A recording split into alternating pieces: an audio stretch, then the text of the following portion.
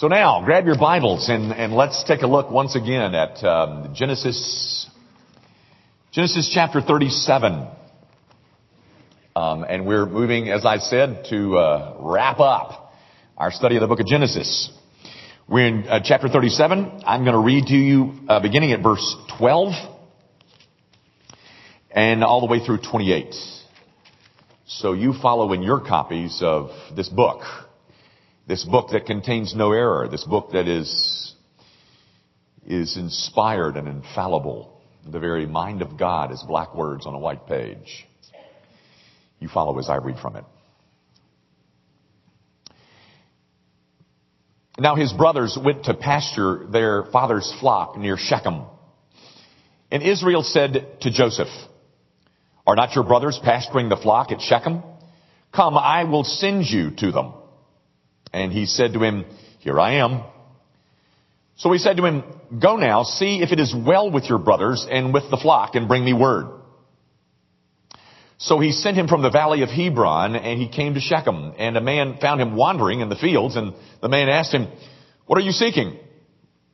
"I'm seeking my brothers," he said. "Tell me, please, where are they pasturing the flock?" And the man said, "They have gone away, for I heard them say, 'Let us go to Dothan.'" So Joseph went after his brothers and found them at Dothan.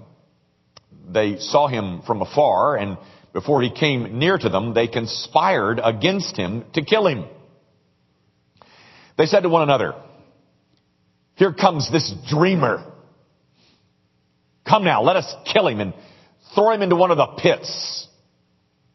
Then we will say that a fierce animal has devoured him, and we will see what will become of his dreams."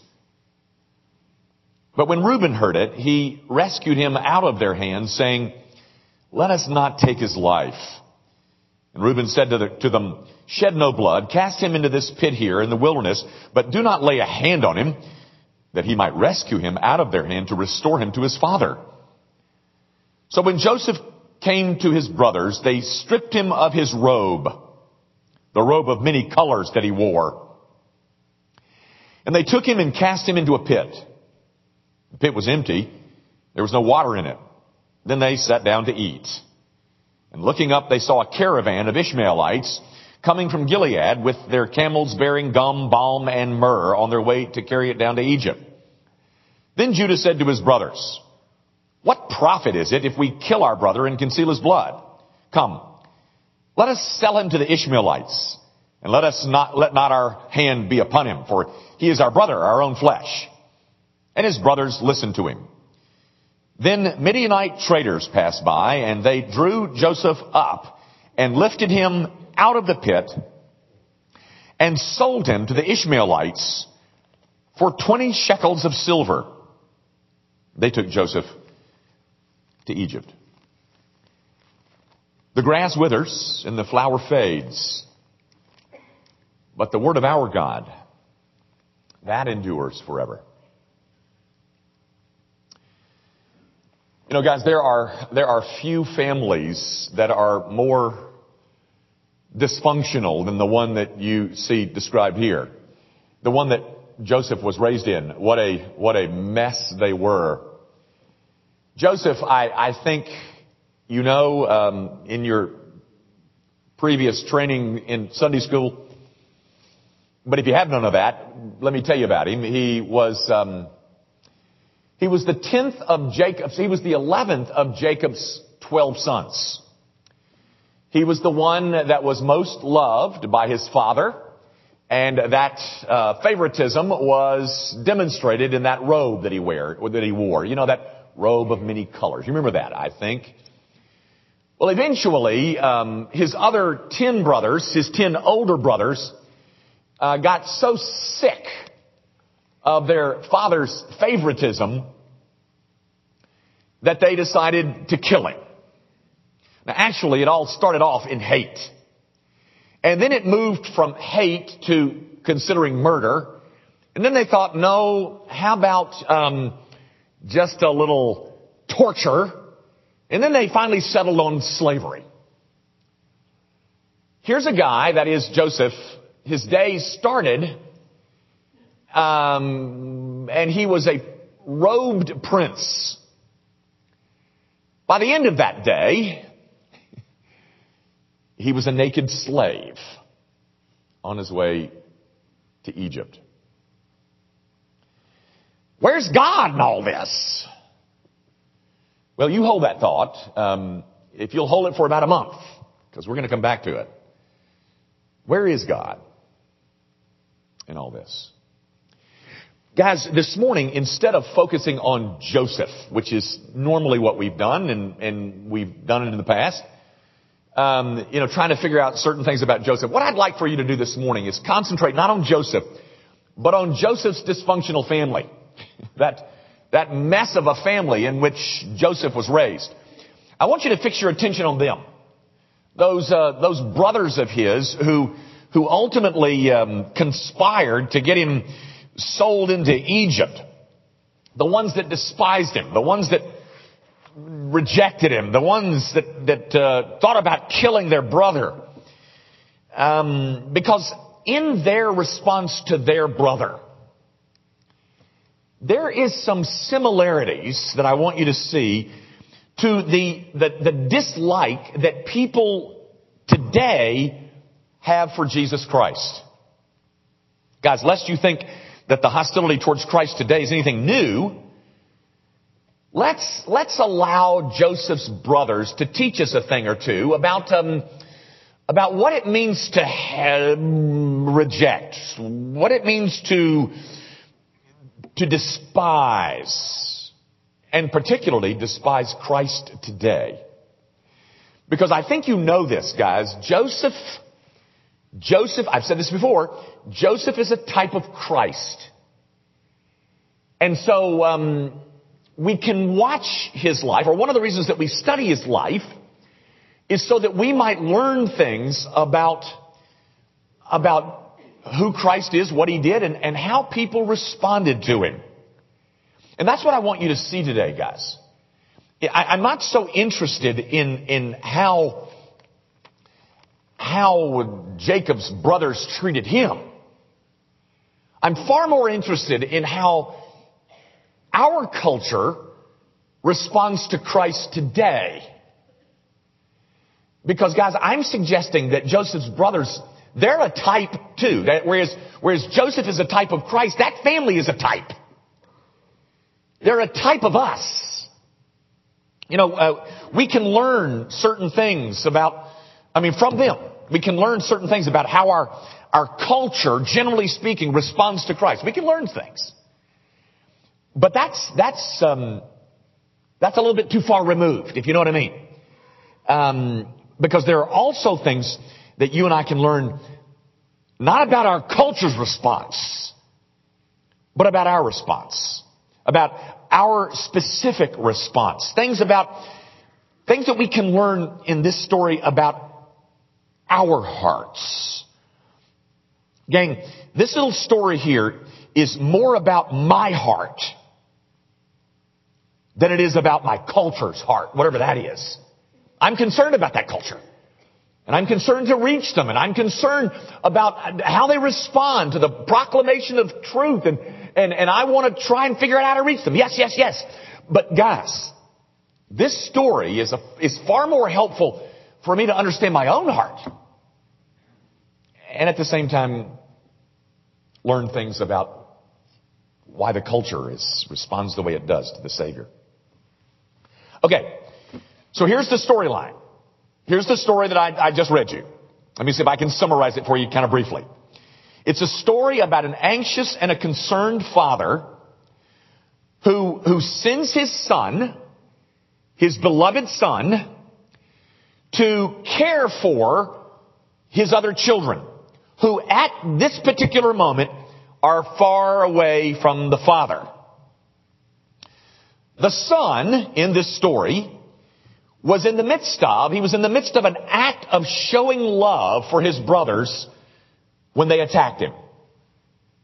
This son here in this story is in perfect submission and subjection to his father, and who, I don't know whether you notice it, but immediately responds favorably and is willing to go on this very long and difficult and dangerous journey for the purpose of mercy, not for the purpose of censure or judgment.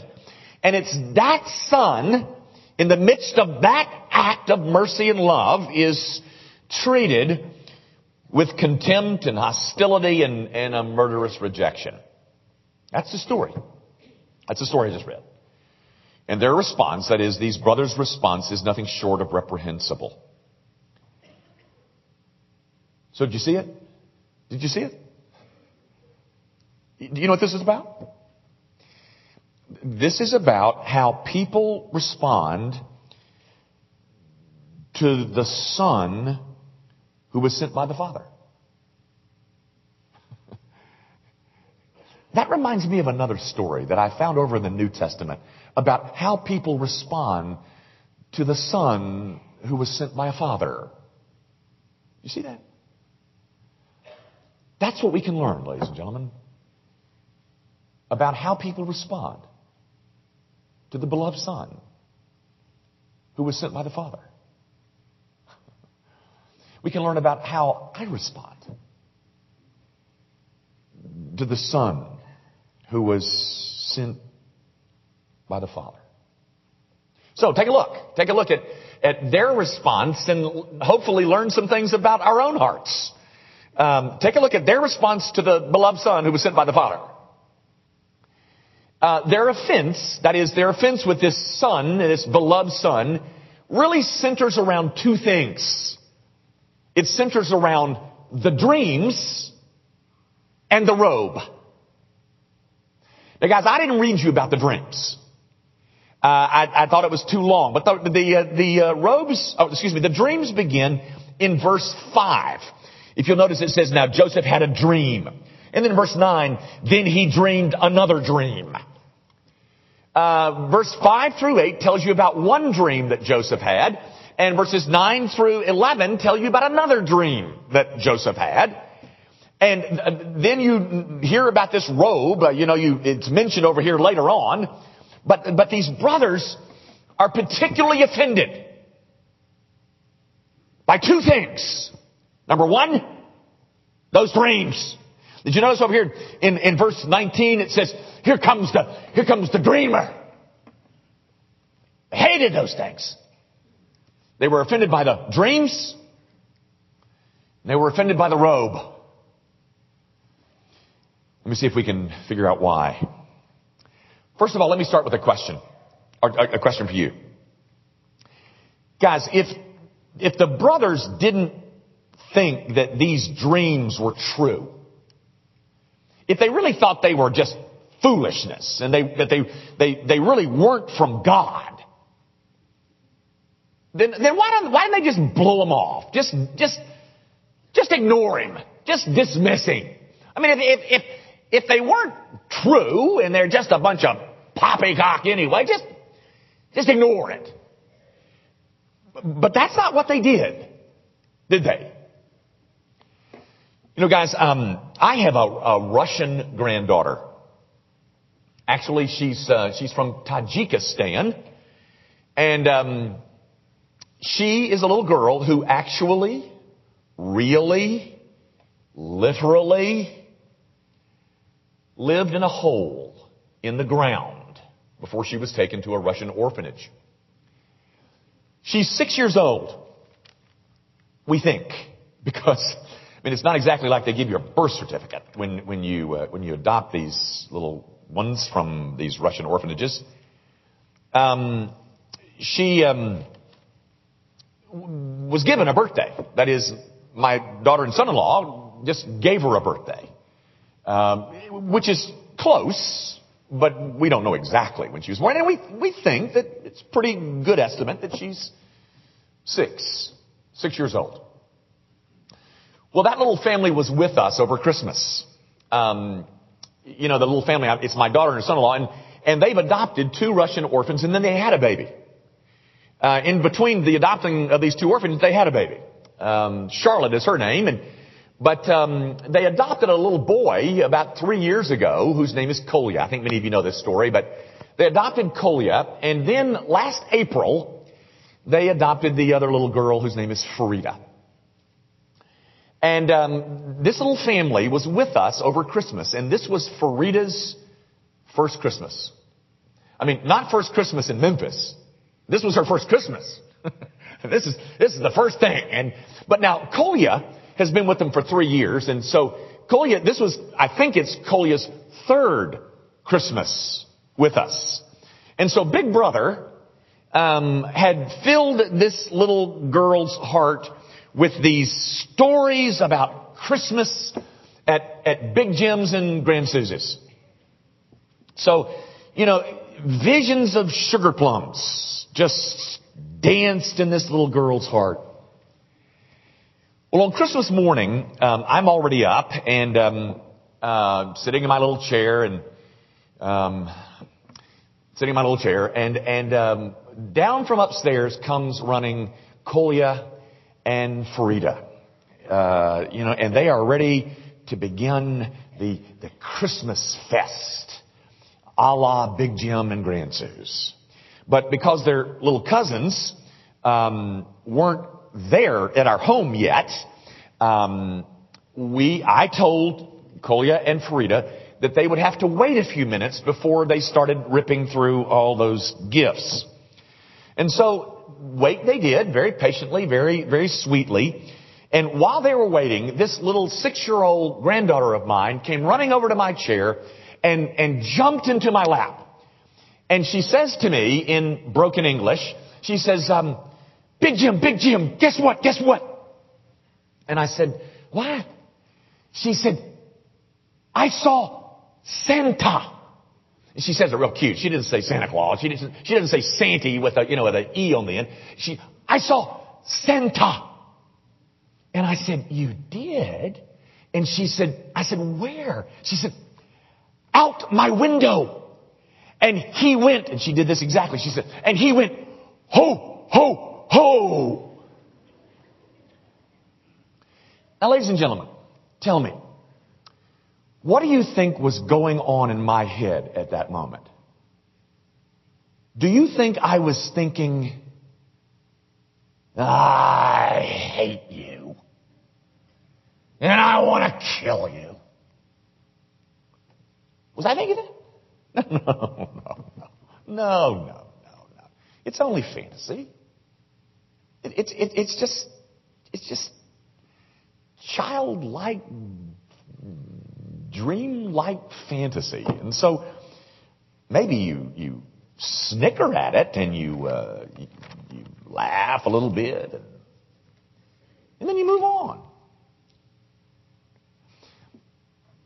But that's not what these brothers did with Joseph's dreams. That's not how they responded, did they? Oh, no.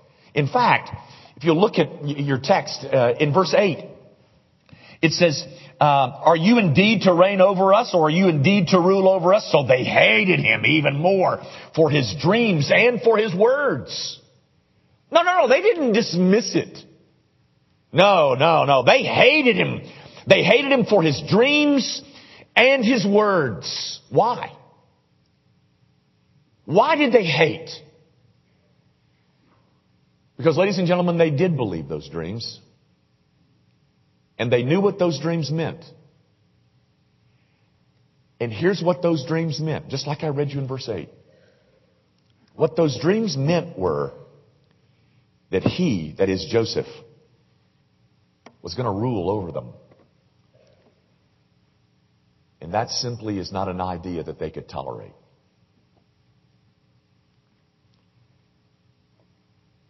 I'm never going to sit idly by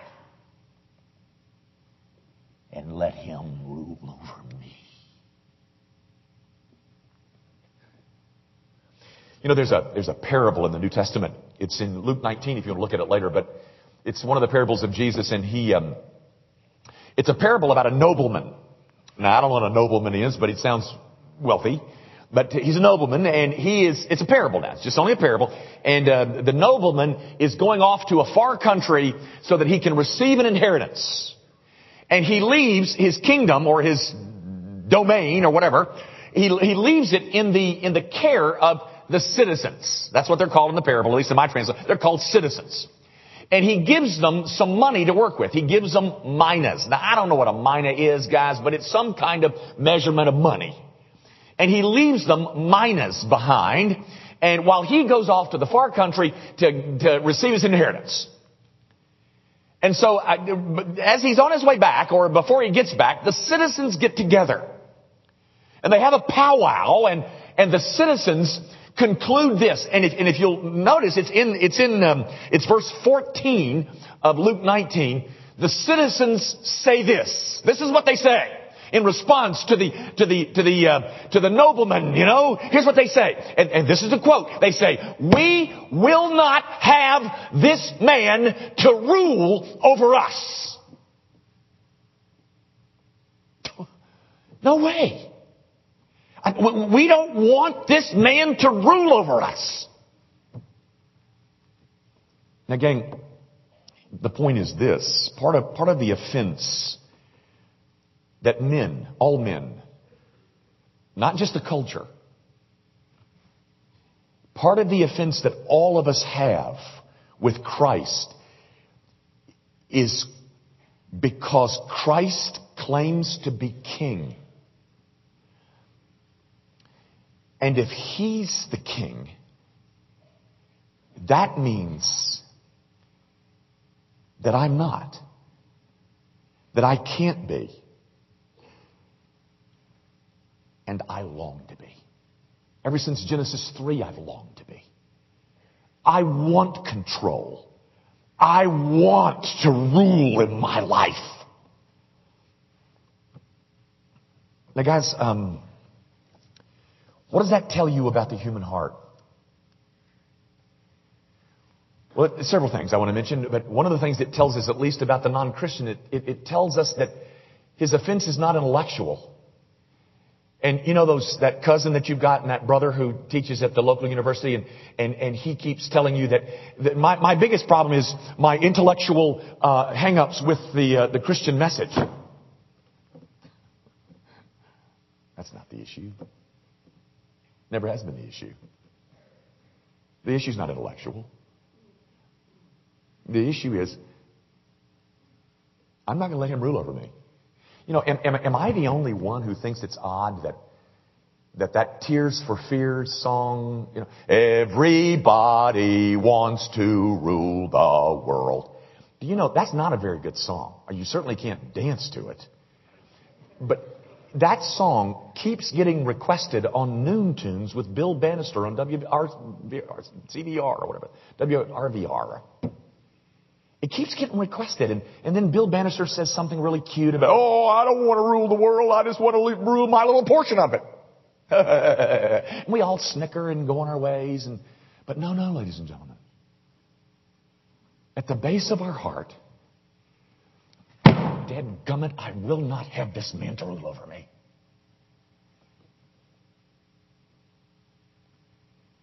I didn't want him to be king. Because I want to be king.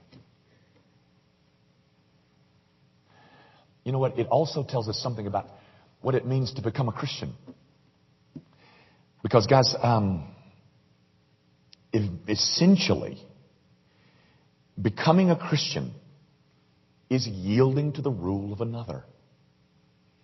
It's acknowledging the right of somebody else to call the shots in my life. And that's a hard thing for educated people like you. It's a hard thing for gifted people, for educated people, for successful people, for accomplished people. Because we don't like to take orders. You know, I think it also says this, guys, that one of the marks, just one of the marks, but one of the bigger marks of Christian maturity, that is, one of the evidences that I'm really becoming more and more mature in my faith, is a growing comfort and a growing ease with God's rightful, generous, gracious rule over my life. that I see more and more how wise and how liberating and how kind is His law. And I'm discovering that His yoke is easy and His burden is indeed light. And in fact, I'm charmed. I've become charmed with the life that He has mapped out for me. And not only that, I've come to the conclusion that the only life that really works is that one. In fact, I could say it in a word. I would say it like this. I love His law.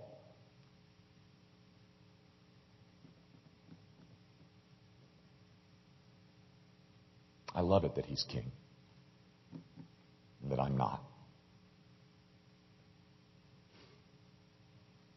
And I'm telling you, ladies and gentlemen, people's response to this Savior is not because they've got intellectual hang-ups. It's because they don't want anybody to rule with them. I'll say one other thing it says. It says something about parenting. It says that, guys, one of the kinder lessons that we can teach our kids is to not hate authority. You know, and I'm not promoting some kind of passive, compliant little kids. They're no fun. But I am saying that one of the greatest things that you as a parent can teach your child is that all authority is not bad. Yielding to authority is not bad. It's not a bad thing, son. It's a good thing. Now, whether that gets translated to Christ, I don't know. But I'm telling you, it's a lesson that we can teach because that comes packed into our hearts from the day we burst forth from the womb. Listen to those dreams. He's going to reign over us. I'm not going to sit on the top of that.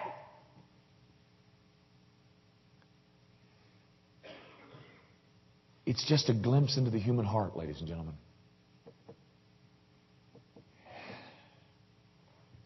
But that's not the only thing they hated. They also hated that robe. It really irked them. Look at verse 3 of chapter 37. Of course, I didn't read this, but it says, Now Israel loved Joseph more than any other sons because he was the son of his old age, and he made him a robe of many colors. But when his brothers saw that their father loved him more than all the other brothers, they hated him. And the symbol of that father loving him more than the rest of us was that blasted robe. It symbolized that he was special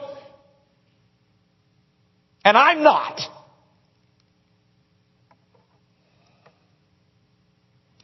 And they were reminded every time they saw that robe that they were, I hate to use this word, but listen. Every time they saw him in that robe, it reminded them that they were inferior to him. Not just across the board inferior, but when it comes to him, I'm inferior.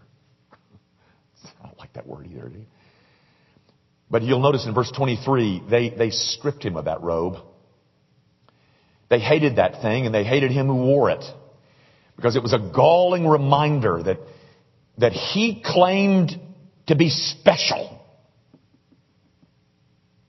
Why is he any better than the rest of us? I mean, don't try to tell me he's unique.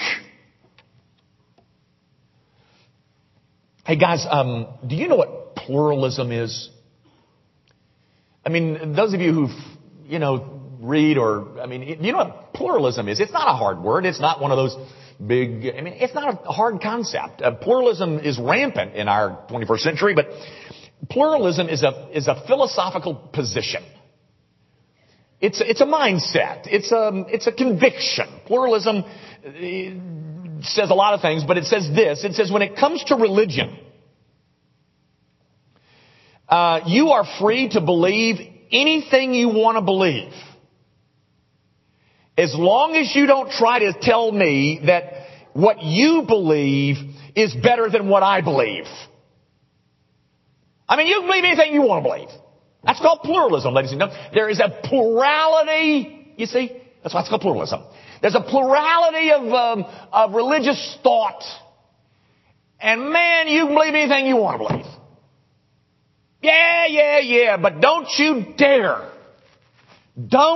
dare try to say that yours is somehow superior to all the others. And when and if you do,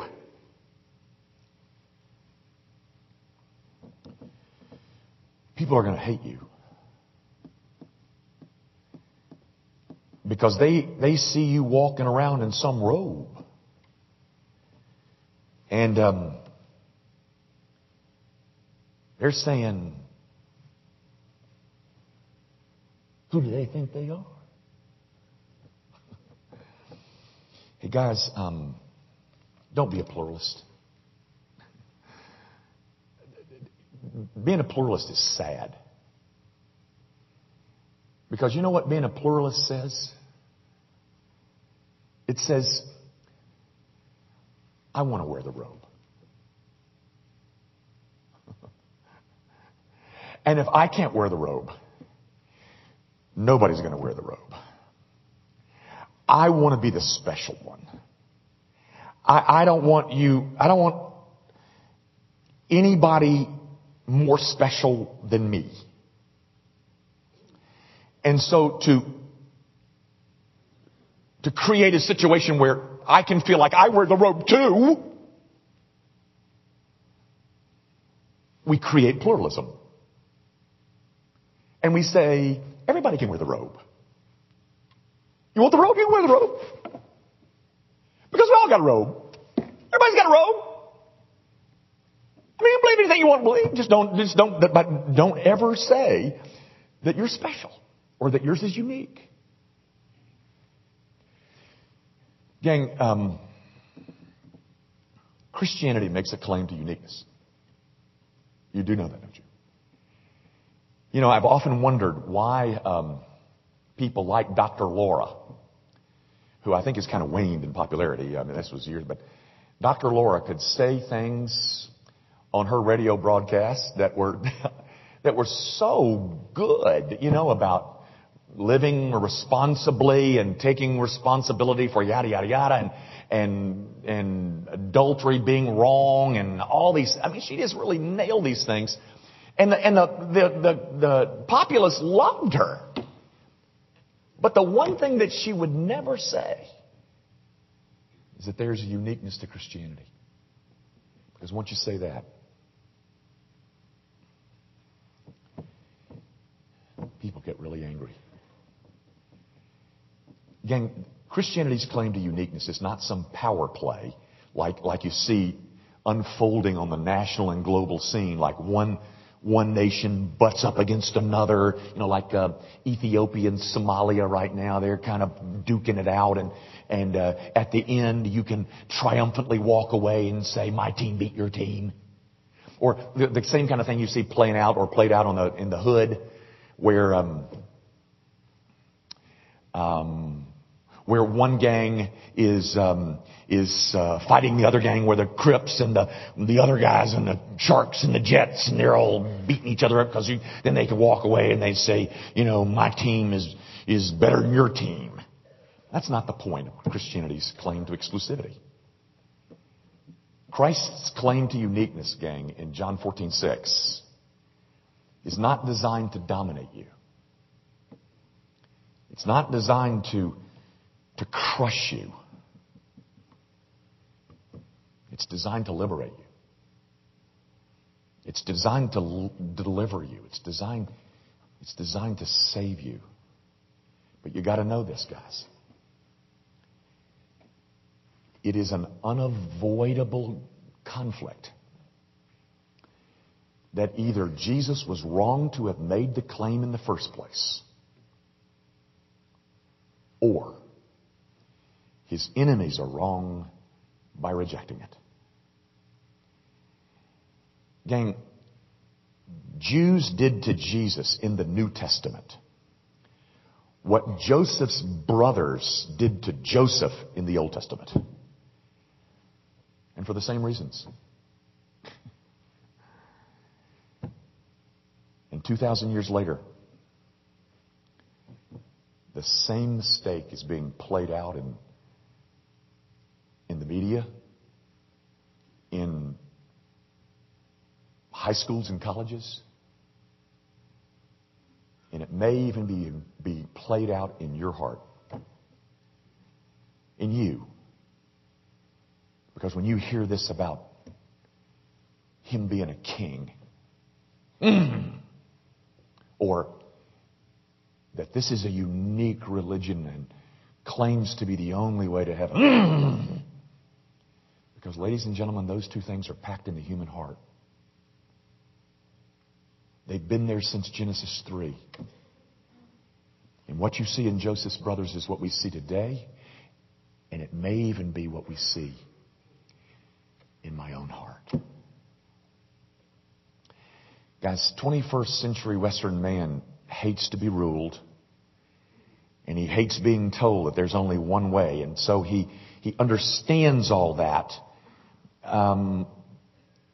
He understands that to mean that he is not free to concoct any old religion that he wants to concoct. And when he combines those two ideas, that is, I don't want to be ruled, and you're not going to tell me that I can't, define my own. When he combines those two ideas, the point for him is very clear. The point is, I'm not the center. I'm not in charge. I don't get to draw the lines, and I don't get to make the rules. And so I, along with a lot of my friends, put together a plot to get rid of him. And the plot is multifaceted. But one of the things it makes is, one of the claims is, there's so many intellectual flaws in that system. No, there isn't. The issue's not intellectual, ladies and gentlemen. The issue's moral. It always has been. It always will be. They say, you can't believe something as outdated and old-fashioned and countercultural and counterintuitive as this book. And for these reasons. That's not the issue. And you know it. It's not the issue. The issue is, I don't want to be ruled. And I don't want to be told that there's only one way. I don't want to hear about your dreams.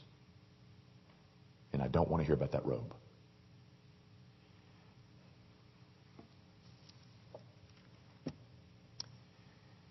Guys, do you know the only thing that will change that offense?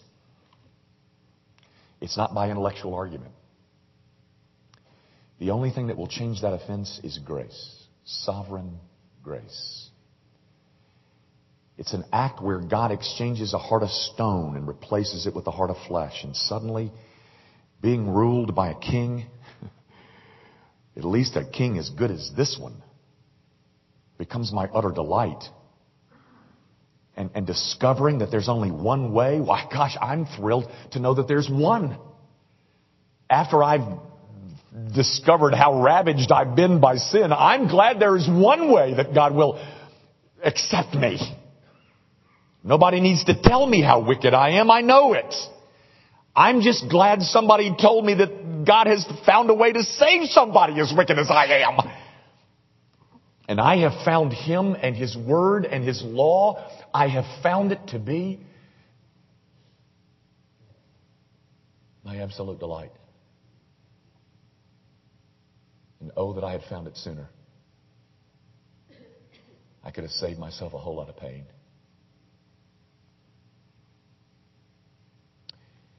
Let me tell you one thing that won't change that heart that hates to be ruled and hates to be told. There's one thing that won't change it, and that's moral reform. That is from the outside in. It won't work, guys. Going to church more, read your Bible more, those are good things, but they won't change that heart.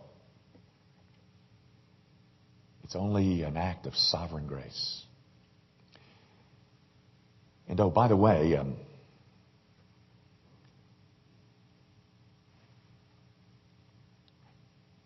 I get to wear a robe.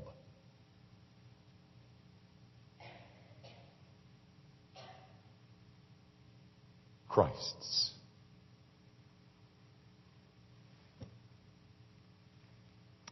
Our Father, I do pray that you will use this story to elucidate the kinds of things that flounder around in my heart, in the hearts of those that we love. And I pray, oh God, that we might find ourselves more and more delighted over your rule in our lives and the privilege of finding reconciliation through Jesus Christ. And I pray that you will use this reminder to help us see the deep ravages of sin and the inroads it has made to our souls. Now, Father, set us free. Set us free. Liberate us by this great and good King, the one whose rule has become our glory. We make our prayer, of course, in Jesus' name.